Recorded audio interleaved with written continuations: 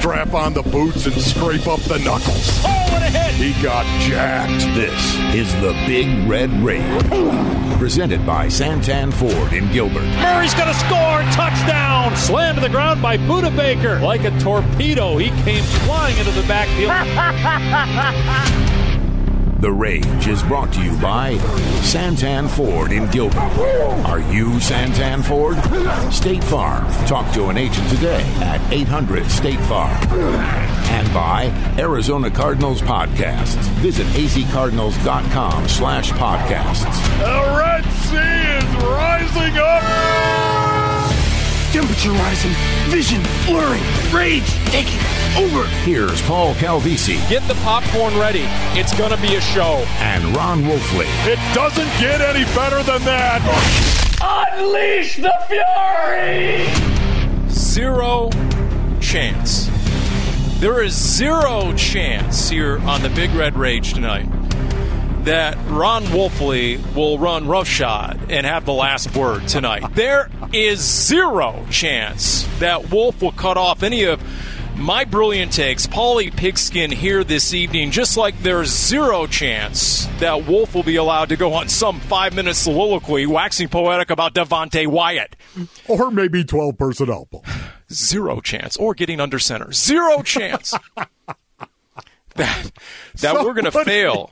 That we're going to fail. Yes, I'm calling my shot. That we're going to fail to put the big into Big Red Rage tonight because our big-time guest, none other than a 7-time Pro Bowl receiver by the name of A.J. Green here on the Big Red Rage presented by Santan Ford and Gilbert. We are Santan Ford. Paul Calvisi here. Ron Wolfley there. You know what, Paul? You cannot wait for that once again because A.J. Green and the ability, I know you had the opportunity to talk to him a little bit earlier in the day. But A.J. Green, this is going to be a situation, Paul, where the Arizona Cardinals, it's interesting. They love their free agency from a year ago so much, they're doubling down on it once again. And to me, Paul, that is an admission by them that they believe the 10-2 was real. Yeah, I mean, they're saying it with the checkbook. They're saying it with the roster moves. They're saying that whatever was illin and ailing this team over the last 6 weeks of the season when they lost 5 of their final 6, including the playoff loss at the Rams, is correctable, is something we can do something about. That's essentially what they're saying. You're right. When you zoom out and you look at the big picture on the Big Red. And it'll be interesting because A.J. Green, we had a chance, at length to discuss a lot of these issues. He talks about Kyler Murray. He talks about his chemistry or lack thereof with Kyler Murray. He's very forthright. He's much more honest. In this setting, we had more time to deal with it than he did with the media via Zoom earlier in the week. So that's straight ahead. But I mentioned the quote, zero chance. And we mentioned Kyler Murray because Steve Keim and Cliff Kingsbury met the media today, as you know, Ron Wolfley. And, well, we'll just get right to it. Ken Summers, longtime Cardinals reporter and local columnist, was the one who asked the question of the Cardinals GM. There's been a lot of speculation out there, the possibility of you guys trading Kyler. Can you rule that out? Zero chance. Do you believe it, Ron Wolfley? Yes. You know what I do, Paulie? I do because of how definitive he said that. Now, once again, I understand things can change and do change down the road. But, yeah, he said it so definitively, Paul, and with no follow-up whatsoever. I think it was done on purpose by Steve Keim, and I think it points to where the Arizona Cardinals are headed on this, which means at some point in time after the draft, probably not before, but after the draft, there's going to be an extension of Kyler Murray. Because 'tis the season for smokescreens. We know what this is all about.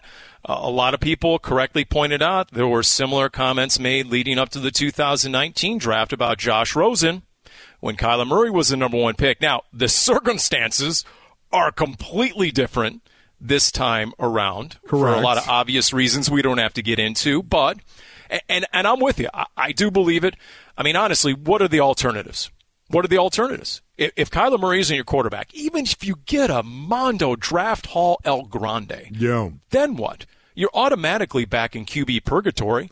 you're right where you've been in between Kurt Warner and Carson Palmer and Kyler Murray. You're looking for that next guy, and there's no guarantee, no matter how many picks you have, that you're going to find the right guy. So once again, Paulie, I'll continue to talk about the fact that the Cardinals, instead of being aggressive in free agency, they decided to be aggressive in pursuing their own guys and the possibility of winning games with their own guys all over again, which tells me they think they have something. To your point, Paulie, they think they have something that is fixable, completely fixable, the way they finished the last 2 seasons.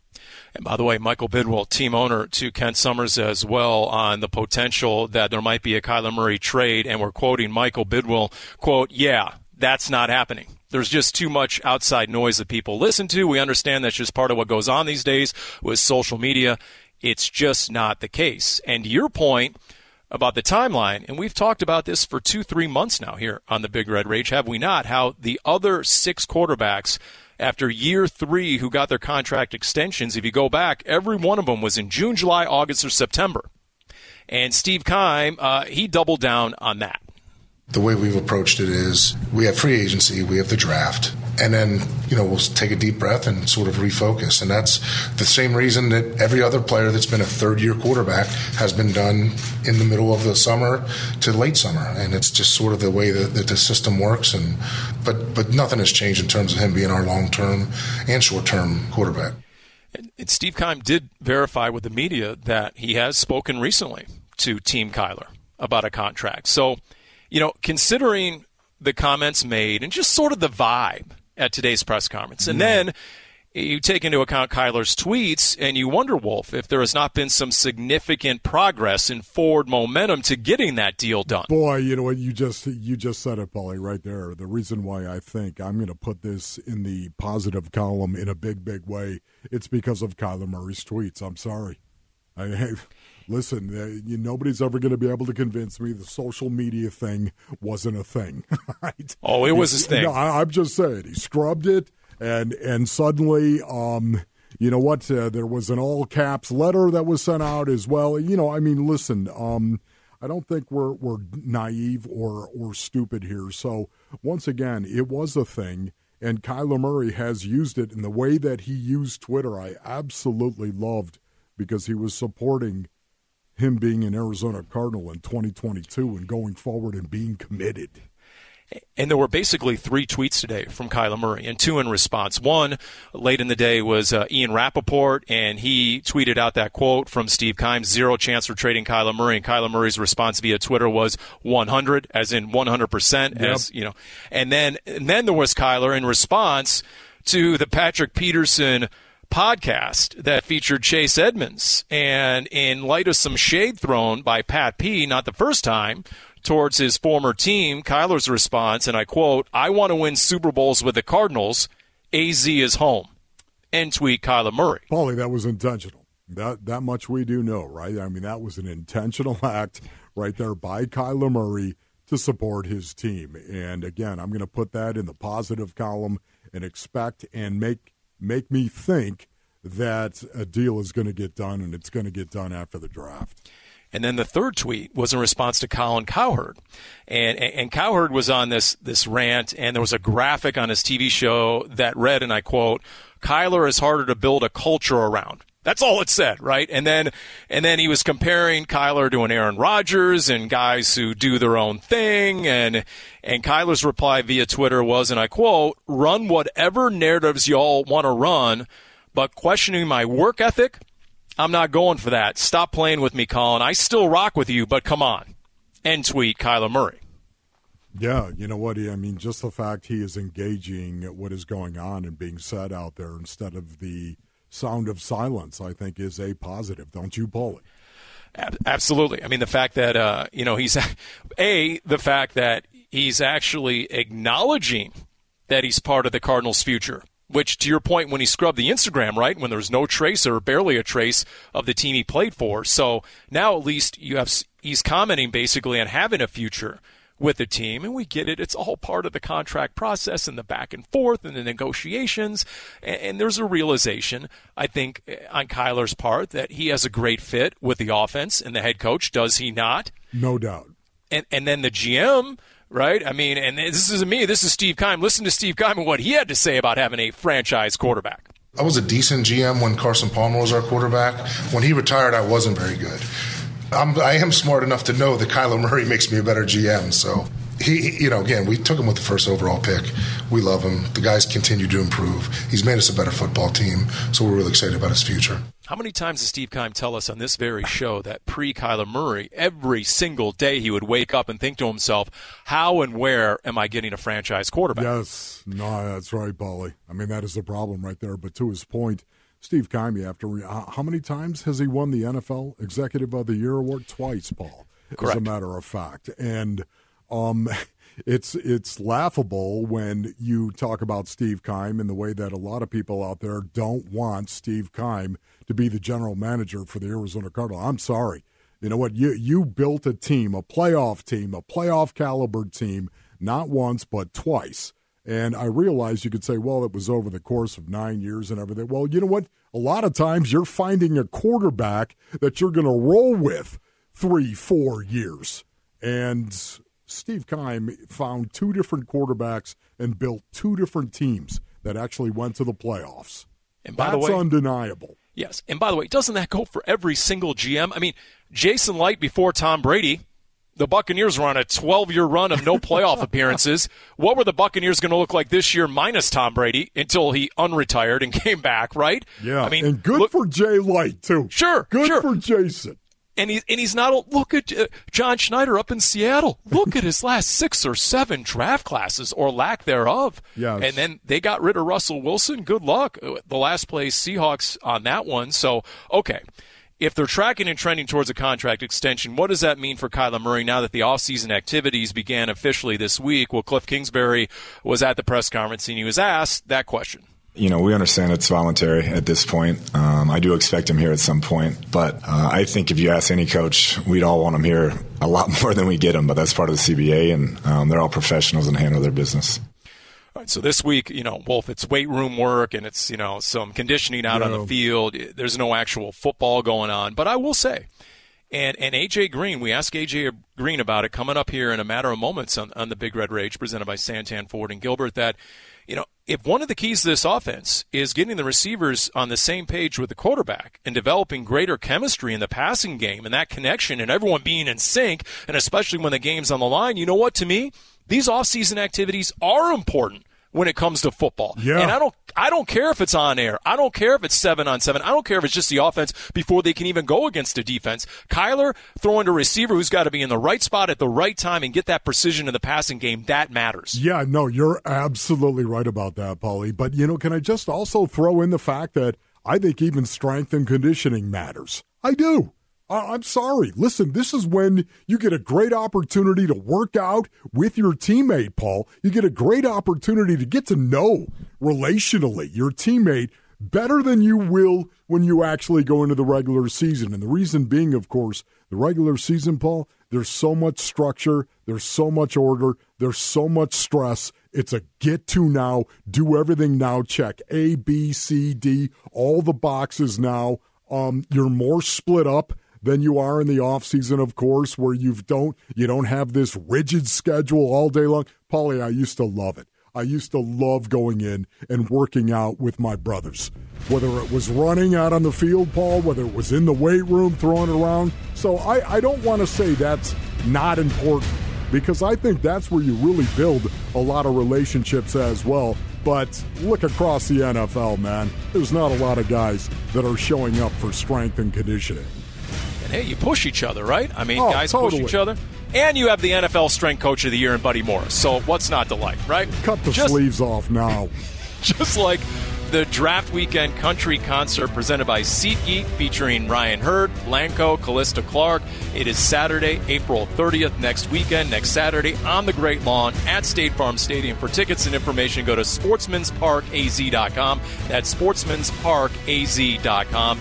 A.J. Green is next, and we get into some of these questions about the offense and the quarterback and chemistry.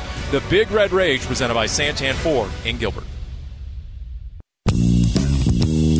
Let's start that off as Bruce Arians. That's what I'm talking about. That Murray and shotgun snapped to Kyler, the tiny little short set. See how I did that? Short set a little bit. Now throwing deep far side and it's pulled in at the 5-yard line. All right. Hold on, I got to grab myself a Crown Royal here. Have a little sippy dippy. Little sippy dippy daddy right. doopsie doo dipperoo. Finish the call as Jack Nicholson. A.J. Green just too strong, too big, too athletic.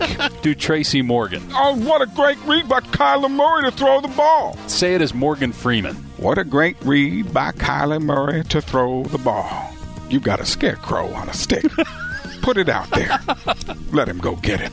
That's exactly what A.J. Green did. Can you do it as Liam Neeson? What a great read by Kyler Murray to throw the ball. You've got a scarecrow on a stick. Put it out there. Let him go get it. That's exactly what A.J. Green did. Right, the unmistakable Frank Caliendo, the mind, the voices of only one Frank Caliendo on the Pash Pod recently, as he recreated in the different voices the A.J. Green 41-yard touchdown catch against the L.A. Rams Week 4. And now we have the real A.J. Green in studio here on the Big Red Rage. Your reaction just to hearing all the voices recreate that call, A.J. Man, he's very talented. He sounds just like them. Never heard anything that good that he can do each person like that so well. So he's a very talented guy. What's all good for you right now? Why Arizona? Why year 2 with the Cardinals? I think if you look at my year last year, I had a productive year, and I feel like my second year was going to be even more productive. I had other offers in different places wanted me, but I made a decision that what fits me well. I didn't have to start over. I know what the coach is like. I know the culture here. I know what they envision me going to be coming into this year, like I was last year. So for me, it's just not all about the money. It's about still building my legacy, and I think it was the best spot for me. And there's room to grow, isn't there? I mean, I need 2 hands to count how many times last year Cliff Kingsbury told us, man, we need to get the ball to number 18 more. A.J. Green needs to get more targets. So do you see your role evolving?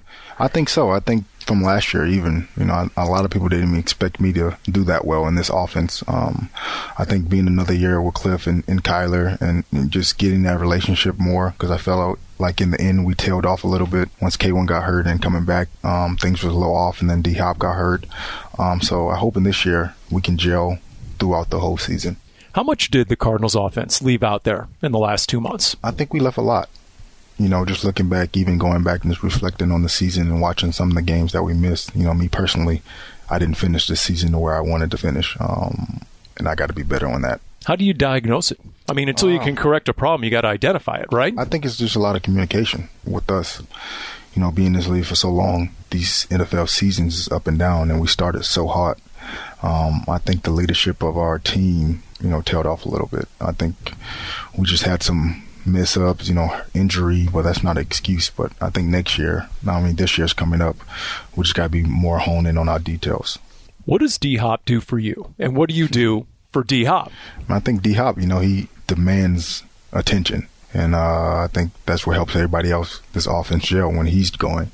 Last year we had C. Kirk and I and then D-Hop. Defense couldn't really key on one person. And when that happened, C. Kirk had a good game or I have a good game. So having him out there just changed the whole dynamic of the game. The fact you're both South Carolina guys too. Do you have is that next level in terms of connection in the way you guys just sort of interact and get along? I think this is our personality. We both want to win. We don't care about the balls. We already been that guy catching a lot of balls.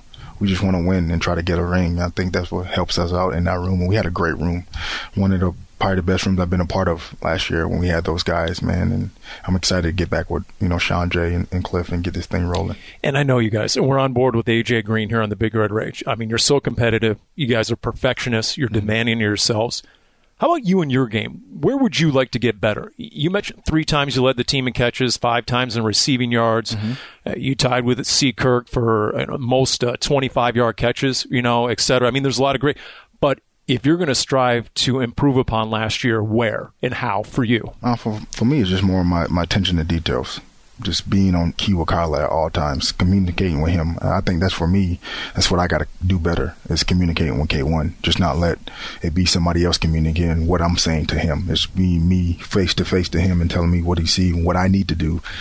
Just things like that. Because if you listen to fans, a lot of times they say, man, it just seemed at times that Kyler and AJ weren't quite on the same page. Mm-hmm. Fair? Unfair? That's fair. No, that's fair. That's 100% fair, and I felt the same way.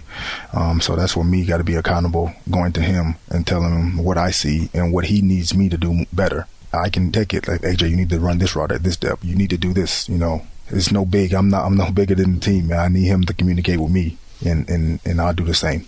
Where do you think, in terms of Kyler and his upside, and just as a quarterback, what do you see in the future for him? Man, he's an MVP caliber guy, man. I think the injury threw him off a little bit, but if you look at the first couple games, man, he was playing at an MVP level. And for me, it just got to continue helping him, bringing him along. And I mean, he's not a guy that's going to be in your face, but we got to make him be in his face because this is his team, and we go as he go. What does it mean for a receiver when he's extending plays? I forget which defensive coordinator it was. They showed video of he extended a play 13 seconds and then completed a pass. But what does it mean for you guys in the receiver room? Oh, man, it's another part of the offense. There's another part of the offense that a lot of defenses you can't account for. You see a guy just running around making guys miss, and then all the roster all broke off. So it's backyard football, and I had to get used to that. I wasn't used to that. I played with Andy Dalton 10 years, so he was just on the time. But playing with K1, the place never dead. So I got to stay alive. AJ Green, our guest on the Big Red Rage. It's all about you, presented by Santan Ford. James Conner, your reaction when the Cardinals re-signed James Conner. You're nodding right now, aren't you? Yeah. Why? Why is that? What does he do for this offense and just the vibe on the sideline? I've been seeing JC since Pittsburgh days, so I understand what he could do. But watching him, his energy he brings to the locker room is unmatched. He's the same guy every day. And I'm so happy that he signed back here, man. He deserves it, man. He had an unbelievable season. If you see that guy work, you're like, he need more money. He need way more money. He need more money than that. But just to have him back, and he making him the Pro Bowl, his whole story. Yep. You root for guys like that, and James is an unbelievable guy. His physicality, his mentality. Mm-hmm. You bring a Max Williams back, right? You had a Zach Ertz. Mm-hmm. I mean, is this offense trending in a certain direction? Because when you guys were at your best, you were a physical offense, weren't you? Yes, and I think people didn't understand how physical we were. They look at us and being the more finesse, but we put on tape that we can be physical when we need to. So we got to continue this next year, and I'm glad we got most of our pieces back so we can make a run at this thing again. Including Rondale Moore going into year two. Sean Jefferson, your receivers coach, sat in that very chair, and he talked about Rondale Moore and what's in store for him in year two. What do you see? Because he talked about getting the ball to him downfield more, expanding the route tree, and he talked about how capable Rondale Moore is. Oh, he's very capable. I think people get lost on what he did last year and how he was used, but if you go look at his college tape, the guy has great hands, great routes, great run after the catch. So I feel like he's going to make a huge leap from last year to this year. It's going to be special. There's a guy that works his butt off as well. A lot of the mock drafts have the Cardinals going receiver in round one, if not then in round two. When a young receiver comes in, what do you look for? I mean, guys like me, I can see the measurables, maybe some of the production. What do you look for when you see a young receiver? I think just that competitiveness. You think you made it. My mentality was always there that you got to reinvent yourself. And I think when you see young guys like that, when you see Rondale and how he approached stuff last year, that's what I'm looking for. That's what I'm looking for, a guy that's put his head down, don't talk that much, just go to work every day. So you had other offers, huh? You had other offers out? You thought about it, huh, AJ? No, I didn't. It was, you know how that free agency thing works. I'm at a place in my career where I'm comfortable. I'm comfortable, and I can take my time. I have that ability to take my time, but I felt like this was the right place for me. And I'll tell you, we're all grateful that the place for you is Arizona. So congratulations on that. Thank you. We look forward to this year. Thank you. AJ Green on the Big Red Rage. We continue right after this.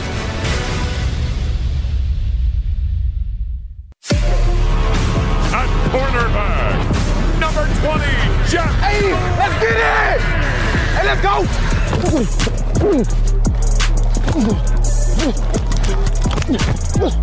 And Jeff Gladney, like a shot, chops him down. Let's go! Let's Get him, man! To me, it's a freebie. We got an extra first-round pick, basically in free agency. Incredibly quick-footed, highly instinctive player. It's a reason, again, he went in the first round. And we're getting a starter in our building and we didn't, waste any draft capital, basically. So he helps us out immediately. Excited to have him, and he's going to help big time. Again, us taking that next step. That's Director of Player Personnel Drew Grigson last week here on the Big Red Rage presented by Santan Ford and Gilbert. We are Santan Ford, and that was the word that stood out about Jeff Gladney. Starter.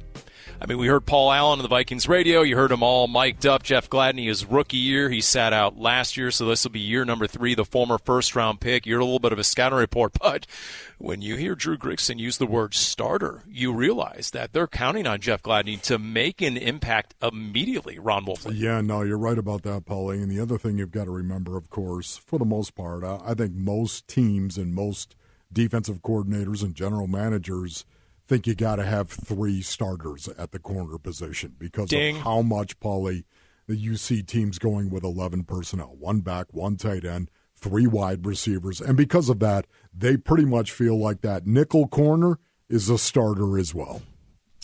And anytime they have the ability to move Byron Murphy around, right? So let's say Gladney can, and he's only 5'10", they say, okay, he plays bigger. He does have the ability to match up against outside guys. But if he is that guy, we know Vance Joseph likes Byron Murphy to use him quite often at certain matchups inside, does he not? Yeah, there's no doubt, Paulie. I don't consider a corner that is 5'10" to be small. I'm sorry, I don't. And obviously, there are teams out there that feel exactly the same way because they draft a lot of guys who are 5'10", 5'11", 6 foot tall, right in that range in terms of playing corner. I don't think he's necessarily small for the position. I think if you want to start talking about being under 5'10", I get that. But I can't tell you how many guys I've seen, how many corners I've seen that are 5'10", 5'10 and a half, and almost 200 pounds, 195 pounds, who are stocky and play the position just fine. Yeah.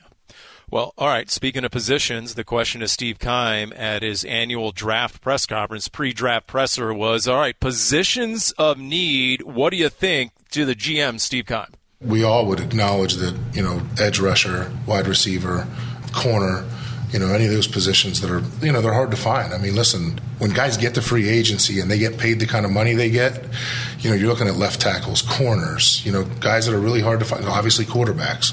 Now receivers are playing into that a little bit. Obviously, when you see some of the salaries that these guys are getting at the receiver position, if you can get a number 1 receiver, there's no reason not to take one. And there's no doubt about that. I think the stat is there's 8 receivers now making $18 million or more per season in the NFL. I mean, it is absolutely rocketed. We know what Christian Kirk has done to the salary structure for NFL receivers around the league. But when I hear him cite positions, Wolf, because we know how low GMs are to actually name names and positions. Right. So when he says edge rusher, wide receiver, and corner, you know what my first thought was sitting there at that press conference today? What was that? That means the Arizona Cardinals in round 1 are going to draft either O-line or D-line. That's what that means. That was my tell. It's so funny you say that, Paulie, because honestly, it's that time of year right now. Is it not? It is that time of year where can't believe anything that a general manager actually says in front of a microphone. Why in the world would a GM ever tip off anybody, in particular other GMs across the league, as to how he might go or how he might unfold in the draft? It's not going to happen. Why would anybody do that? They wouldn't. In my, 30 years now doing this, covering an NFL team, the only person I've seen get up there before the draft in front of a mic and actually tell the truth, it's Bruce Arians. I knew it, yes. It's B.A. And what did he say after the draft? He said, well, everybody thinks I'm lying. Exactly. So I just reverse engineered it, and I used some reverse psychology, and I told you all where we were going, and nobody believed me anyway. That's exactly right. At this point in time, you've got to consider the source, don't you, B.A.? Yeah. So, Paulie, would you agree with Steve Keim in regard to positions of need right there? He mentions the edge, of course, and absolutely. The corner and wide receiver. Yeah, I think those are positions of need, and I also will throw in defensive tackle, especially when a guy that might be a little freaky, maybe a Jordan Davis there, maybe a Devontae Wyatt, Paul, either one of those guys, honestly, you've got a lot invested in Isaiah Simmons, do you not, Paul? You've got a lot invested in Zaven Collins, do you and not? And you doubled down, right, with Zaven Collins the next year. Yes, I mean, you got to protect these guys and try to keep them clean. Why? Because they can run. It's one of the things that put them in the first round. One of the reasons why the Cardinals loved them. They can run. They can cover. They can run with tight ends down the seam. Either one of them. They can run with running backs. You've got to protect those guys and let them run and let them make tackles. I tell you, if you want to believe anything about the mock drafts, and okay, I don't say that lightly, but there is one trend in all of these mock drafts that Baltimore supposedly, allegedly, cannot stay away from Jordan Davis. That Jordan Davis is just a Baltimore Raven in the making. And so if they go with Jordan Davis, Wolf, you might get your wish. You might get Devontae Wyatt. He might fall to number 23 and the Arizona Cardinals. But if Steve Keim was in the trust tree, and he had the lie detector on, and he had to answer that question honestly, truthfully, the top 3 positions of need would be edge, and edge. Because there's only one position group on this team right now, Ron Wolfley, where you can't go into week 1 and say, all right, we have legitimate starters. You can't say that at edge. You have Marcus Golden and a couple of backups. You really don't have another starting quality caliber edge, and that's something that's going to have to be addressed, whether it's a draft or free agency. Yeah, you know what, Paulie, you're right about that. I think they could get an edge guy. This draft is so deep. If you listen to some of the experts, Paulie, you know me, I'm not one of those draft expert guys. I really am not. And one of the reasons why is because a rookie, you got to prove it to me. I can't tell you how many rookies I've seen. Oh, my goodness, this guy's going to be a Pro Bowler. This guy's going to change the dynamic of our defense. He's going to change our offense. He's going to be an all-pro. I can't tell you how many times I've heard this about rookies, and yet they just couldn't play, Paul. And that was a problem right there. So I don't put a ton of stock into it. I don't. But having said that, Paul, this draft is supposedly very, very deep on the edge. Maybe there's a guy there at 55, Paul, that you're going to be able to get at 55 who could be a difference maker. I mean, some of those names, Nick Bonito, Oklahoma, Arnold Ebiketie from Penn State, Boye Mafe from Minnesota, Josh Paschal, Kentucky, maybe Drake Jackson, USC, didn't have a great workout. All over it, Paul. So, or maybe the Cardinals trade up if one of those elite pass rusher guys is within range, because Steve Keim was asked about whether he's placed or received any calls on the trade front. Well, I've had some calls, guys that just want to let me know that, hey, we're willing to move around. And then I've done the same, guys that you generally talk to prior to the draft and just let them know we're up in for business. Well, for example, if you're thinking receiver there at 23, and then look at 4 of the 5 teams in front of you, those teams all supposedly are targeting receiver as well. The Eagles, the Saints, the Packers, the Patriots, all have a serious, dire need for receiver. So when he says, oh, you know what, I've had some conversations, maybe moving up 4 or 5 spots, to me that is directly in consideration of those teams in front of him all may take receiver and leave the Cardinals holding the bag. Yeah, Paulie, and once again, I don't know about you, but I've heard from some of the draft experts that there could be as many as 7 wide receivers taken in the first round. And if that, in fact, is the case, maybe you do want to move up because you really love somebody or you covet somebody. But there's supposedly a drop-off at that position after 7 or 8 receivers. There's supposed to be a considerable drop-off, and maybe that's one of the reasons why you would move up, Paul. Yeah, maybe. I mean, it's all part of why the NFL draft is so highly rated when it comes to the TV ratings, right? I mean, it's reality TV sports. It's the original reality TV, and Steve Keim talked about draft day and the potential for a big deal. It's a fast-moving process. That's probably the one thing in the draft that creates the most excitement is whenever those trade conversations start, because the level of excitement in the room sort of rises. But more than anything, whether you agree with the trade chart or the points, more than anything, to me, it's an instinctive thing. You got to feel good about what you're doing, and as long as you trust your gut, I think you'll be in a good position. So, Wolf, which position group would you feel more comfortable targeting in round 2? Meaning, would you go edge in round 1 and receiver in round 2, or vice versa, or are you thinking a different position group altogether? Paulie, honestly, right now, everybody that I've talked to, everybody that I've read, everybody that I truly respect about this, they talk about how deep the edge is. The edge. And if you're really serious about that, hey, listen, maybe you could get a wide receiver, Paulie, at number 23. Maybe you could get one of those wide receivers at number 23 and still get an edge guy at number 55. That, to me, how do you see it, Paul? Yeah, Steve Keim has never drafted a receiver in round 1. And the Cardinals' recent track record with a lot of receivers in the draft, not robust, to be sure. And honestly, I'm the guy who the last 3 years said check the hit rate for the position group that fared the worst in round 1, and it's been receiver. Yeah. But I think this is the exception. To your point, 7 receivers could go in round 1, and that would match the all-time record, which, by the way, was 2004 when Larry Fitzgerald was the first receiver off the board at number 3 overall. I get it. And after we all witnessed what happened to the Cardinals offense minus D-Hop last year, yeah, that sort of reinforces the need for this team. Yeah, you know what? It's so interesting, though. What do? Do you go get a guy like a Jameson Williams? Do you go get that guy who can change the dynamic of a defense because he can run by so many guys? Do you try to find a run-by guy, even though Jameson Williams, don't get sidetracked with the fact that he might not be able to play until like November, but I'm talking about a speed guy. Maybe are you going to draft a speed guy, Paul? Or are you going to draft a guy that, like a Drake London from USC, that could totally make a difference? I think he's a bigger version of D-Hop. I mean, he catches so many contested balls. Paul, his hands are huge. I think Drake London is a guy that, man, if he were there at number 23, boy, I don't know. You got to start drooling, don't you? Are you concerned, though, that Drake London won't run the 40? Because, Mike, a lot of comparisons to Mike Evans, but Mike Evans went out there and ran a 4.5 something at his size. Yeah, and I think most people think he'd run a 4.5, Paul. He'd run a 4.55, Drake London.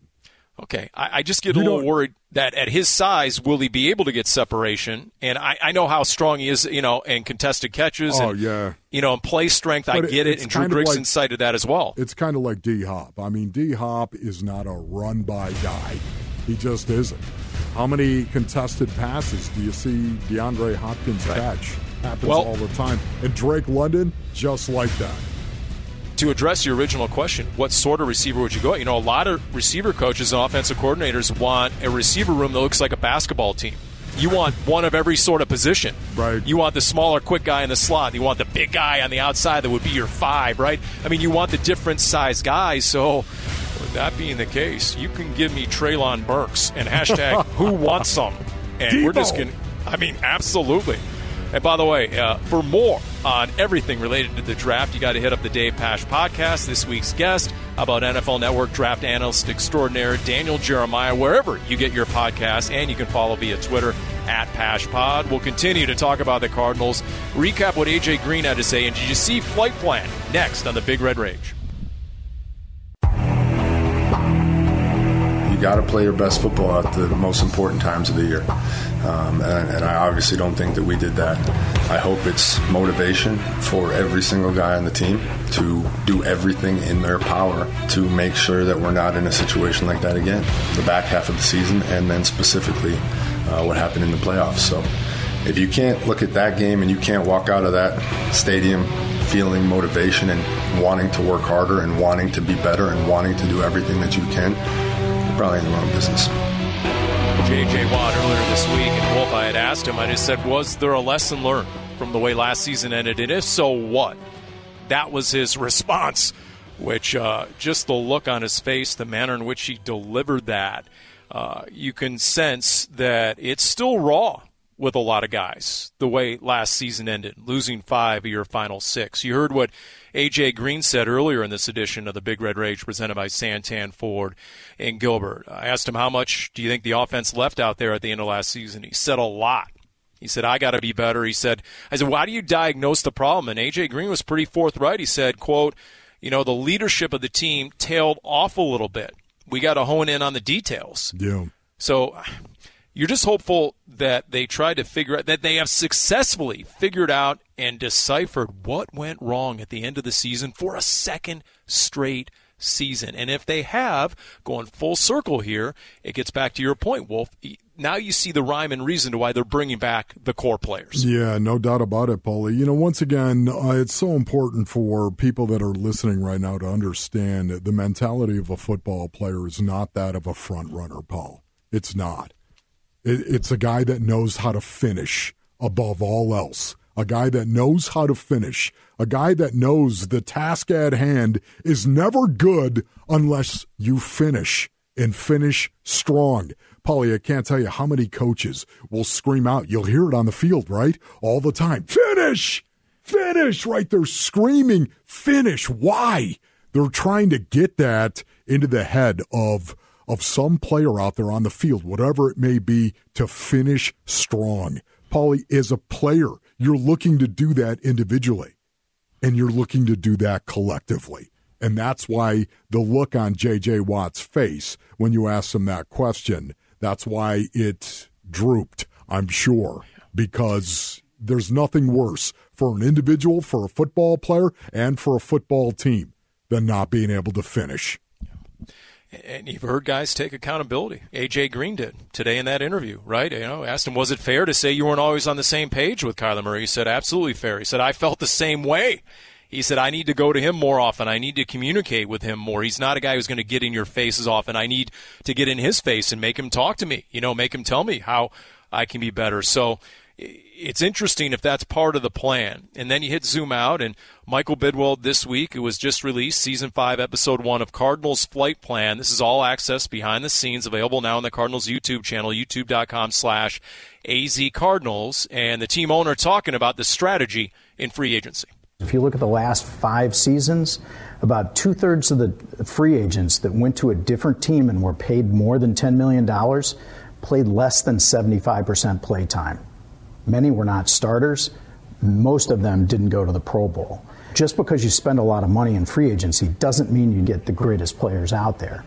And frankly, when I look back at Steve's success, Steve has had great success signing players that people have sort of forgotten about a little bit after the draft.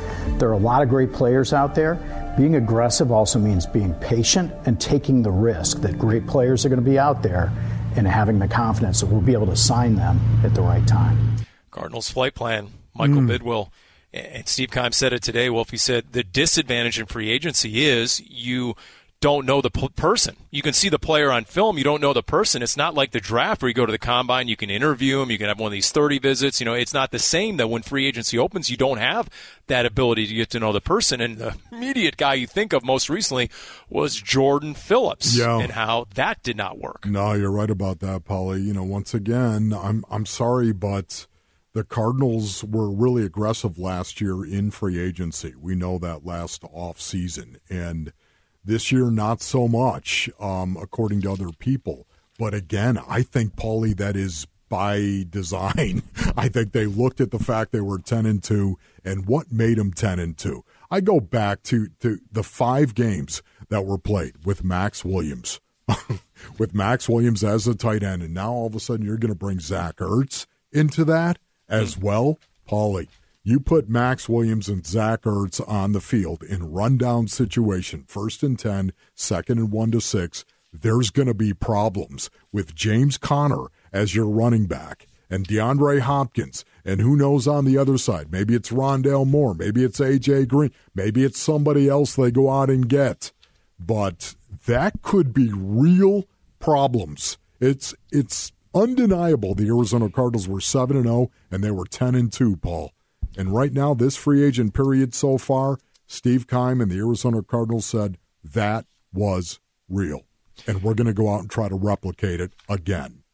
And James Conner was banged up at the end. I think he only played 2 full games with Zach Ertz. So you get those two together, you add Max Williams. And then, for example, you go through the draft, and all of a sudden, or maybe right before the draft, the Cardinals sign a veteran edge rusher. Maybe they get a Jadeveon Clowney. Maybe they get a Carlos Dunlap, a Melvin Ingram on a 1-year deal, sort of that John Abraham, Dwight Freeney type thing. And that that does change the outlook of what they've done in free agency to a significant degree, does it not? Well, it does, especially when you look at the fact that the Cardinals were number 5 in sacks per attempt the year Chandler Jones didn't play but 5 games. He had 1 sack in those 5 games, and the Cardinals overall, they were number 5 in sacks per attempt because of scheme. By the way, the NFL schedule came out today. The NFL schedule, the full schedule, will come out Thursday, May 12th, 5 o'clock our time. That's when the Cardinals will announce that full schedule. And for a season ticket priority list, to get on that, azcardinals.com/priority list. For AJ Green, Jim Omohundro, Lauren Koval, for Ron Wolfley, I'm Paul Calvisi. This has been the Big Red Rage presented by Santan Ford in Gilbert. Chaw. Number 1, Kyler Murray. You've been listening to the Big Red Rage, presented by Santan Ford in Gilbert. Are you Santan Ford? State Farm. Talk to an agent today at 800-STATE-FARM. And by Arizona Cardinals Podcasts. Visit azcardinals.com/podcasts. This has been an exclusive presentation of the Arizona Cardinals Football Club.